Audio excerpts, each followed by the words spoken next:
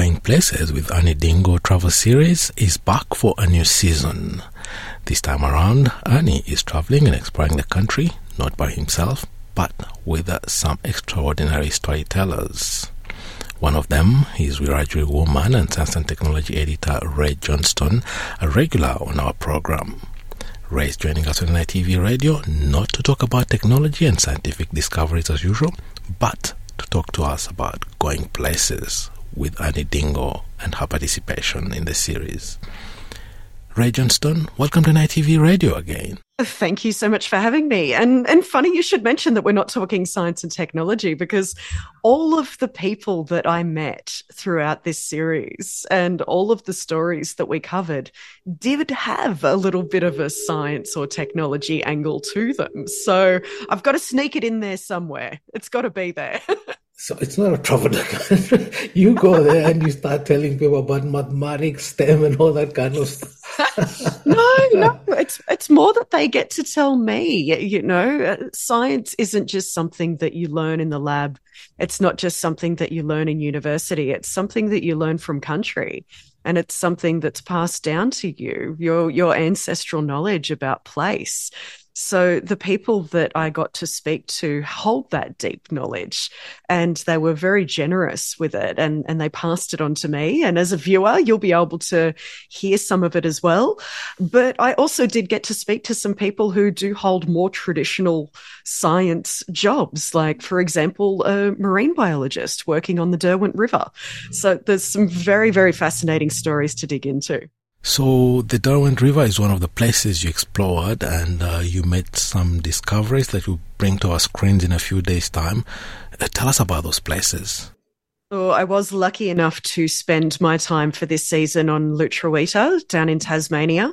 So up in the northeast, I went on the Wakalina Walk, which was a beautiful walk through an area that people might know better as the Bay of Fires. And I met some incredible people there. I can't wait for you to see how beautiful that place is and the stories we were able to tell from there. I also went into the Tamar Valley for a little bit of food and wine exploration, which was a lot of fun. And I also walked through the streets of Hobart after jumping on the Derwent River and learned about that place, learnt about that city from a Palawa perspective and the incredible history of that area that I think should be compulsory for anyone who is landing in Hobart to go do this walk. It was a beautiful walking tour to really learn about the area and how it came to be the way it is today. Yeah, for many of us thinking about a trip to Tasmania and Hobart in particular, we only see the Salamanca markets as one of the must-see places with, of course, seafood on the menu. What else can you tell us about Tasmania and Hobart off the beaten track? One of the really unique things about Going Places as a travel documentary show is that it is through the eyes of people who live there. And we get to spend a whole day with an individual that lives and is connected to this place in a really deep way. We just follow them about their day as they do their normal job. And then at the end, we get to sit down and have a really good yarn after we've already connected, after we've already, made friendships in some circumstances. So you really get to know them as a person and understand their perspective of these places and what it is that makes it so special to them. And most of the people that we are talking to, that we're spending time with throughout this series, are Aboriginal or Torres Strait Islander people. So they are able to share with us their ancestral connection and knowledge as well. Some of the people that we're talking to are white fellas. So there's a real mix of experiences of country and of place and what it means to these people. And I think that's what really makes it unique. And it's what I'm very excited to share. Yeah, Lutruwita, Tasmania has a unique and rather sinister place in Australian history. It's a place where genocide was almost fully successful, with its First Nations population almost wiped out completely. Is this tragic past mentioned in the documentary series? Yes, absolutely. And in particular, with the walking tour of Hobart that I did with Nunami Sculthorpe Green, is a fantastic young woman. She's got a fascinating story and history of her own, her family history. She's a Palawa woman, and she also has connections to the Central Desert as well. So she's got but her white side of her family as well is also incredible. I don't want to give too much away, but I think that the perspective that she was able to share through her walking tour and through the history of what happened in Hobart was very, very eye-opening and very important for anyone to hear. But also hearing the perspective of the young mob that are taking people on tours up in the northeast on the Wakalina Walk as well. You learn about their history and the strength of mob in Lutruwita to carry on a culture that was attempted to be removed from them forever. Yeah, they're staunch down there. I have so much love for them with what they've been able to maintain and reclaim, and the passion that they have for their culture is just absolutely incredible. And it was an honor to experience that. Yeah, I can't wait to see your episode, especially based on our regular conversations about science and technology. I guess you'd be seeing things from a different lens and telling stories from a unique perspective, one that would differ from Ernie himself and the other storytellers. What particular thing struck you the most while going places? Oh, look, I think it was just the connections that we made with the people. I knew that I was visiting some fantastic places, but I didn't realize the relationships that we'd be building while we were there as well. I think that it's the best job in the world. You get to travel to ultimately what are tourist destinations, and that people just know as somewhere to go visit, take beautiful photos, and move on. I think the experiences that I had were absolutely amazing, and I can't wait to watch it, and I can't wait for everyone else to watch it as well. Did you get to experiment some crazy things like your regular science segments usually full of surprises? People might be looking for something and then end up with a totally unpredictable outcome, or come up with rather some unorthodox processes. And especially talking about the Tamar Valley, I can think of maybe some out of this world winemaking processes, endless possibilities, maybe wine grapes that are from the moon.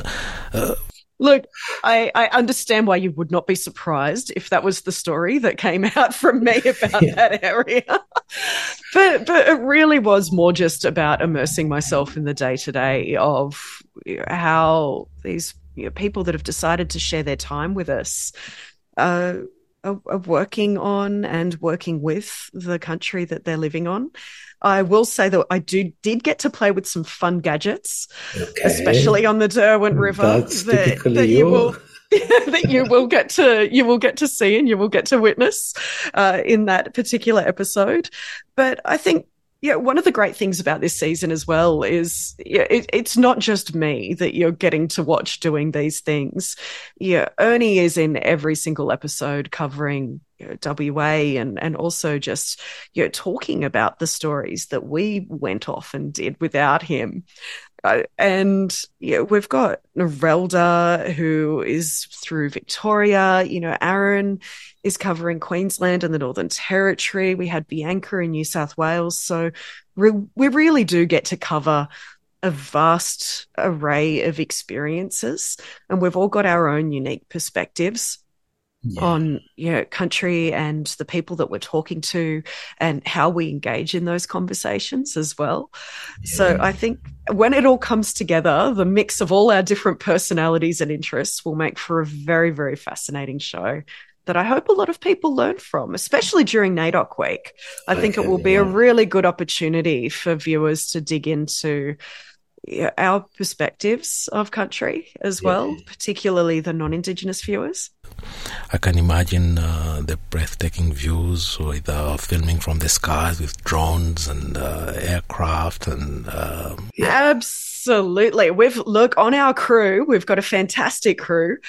We've got one of the best drone operators in the country working on our crew, getting some incredible shots. He's very heavily sought after, but he loves working on going places with Ernie Dingo. So that's where he is. We get him. And I think as a result, we're treated to some absolutely amazing views of country and incredible scenery that I just can't wait to go back to. Well, I wish I was there for longer. Well, I already feel like watching and just going and exploring Tasmania from a completely different perspective from what I've seen so far. Mount Wellington, Tamar You wait and see. You wait and see. I can't wait. And when is your particular episode going to air so we can put the information out there? My stories are scattered throughout the season. So they do kick off on the 8th of July at 7:30. That's on NITV and SBS as well. And they do go every week, every Saturday. And there's a couple of repeats throughout the week as well, in case you missed it.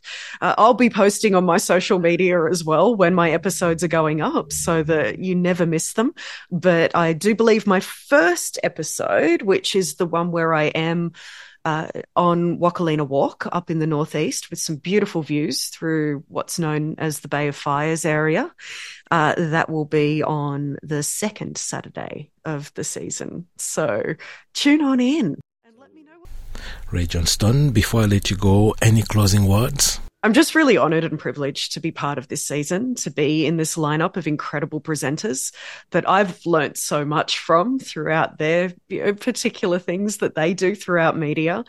Yeah, Going Places with Ernie Dingo is an absolute trailblazing travel documentary series. It changed the game for how travel shows are made and shown, and they really get to the heart in this series of what it is that's special about these places through the eyes of people and people's connection with that country. So I'm very much looking forward to seeing it hit the air. And one of my favorite things about this show is the fact that when we're out filming, you always get people coming up going, "Oh, what are you doing? What are you filming? What are you making?" They see the cameras out, they see the drones out, and you go, "Oh, we're doing Going Places with Ernie Dingo." And they've all heard of it. And they've all heard of Ernie, obviously. And they go, "Oh, where is he?" "He's in WA. I'm down here filming this. You just get me instead." And there is a little bit of disappointment that they have with that because you're not Ernie, which is natural. And you always feel a little bit bad about it. But also they're really excited to hear that the cast is expanding. Ernie is one of those incredible people that really wants to pass on the knowledge that he's learned from his decades of working in television. And this is an opportunity for him to do that. And you really feel that.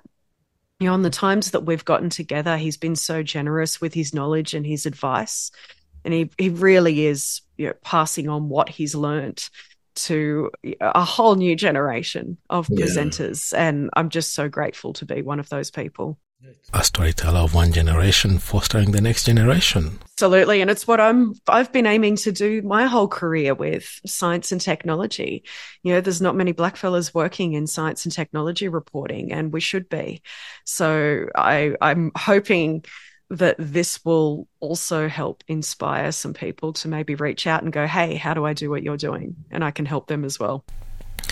We'll put the information out there and invite our listeners to tune into Going Places. Rae Johnston, thank you very much for sharing with us your new adventures in Going Places with Ernie Dingo. Thanks so much, Bertrand, and thanks everyone for listening. I'll see you soon for some science.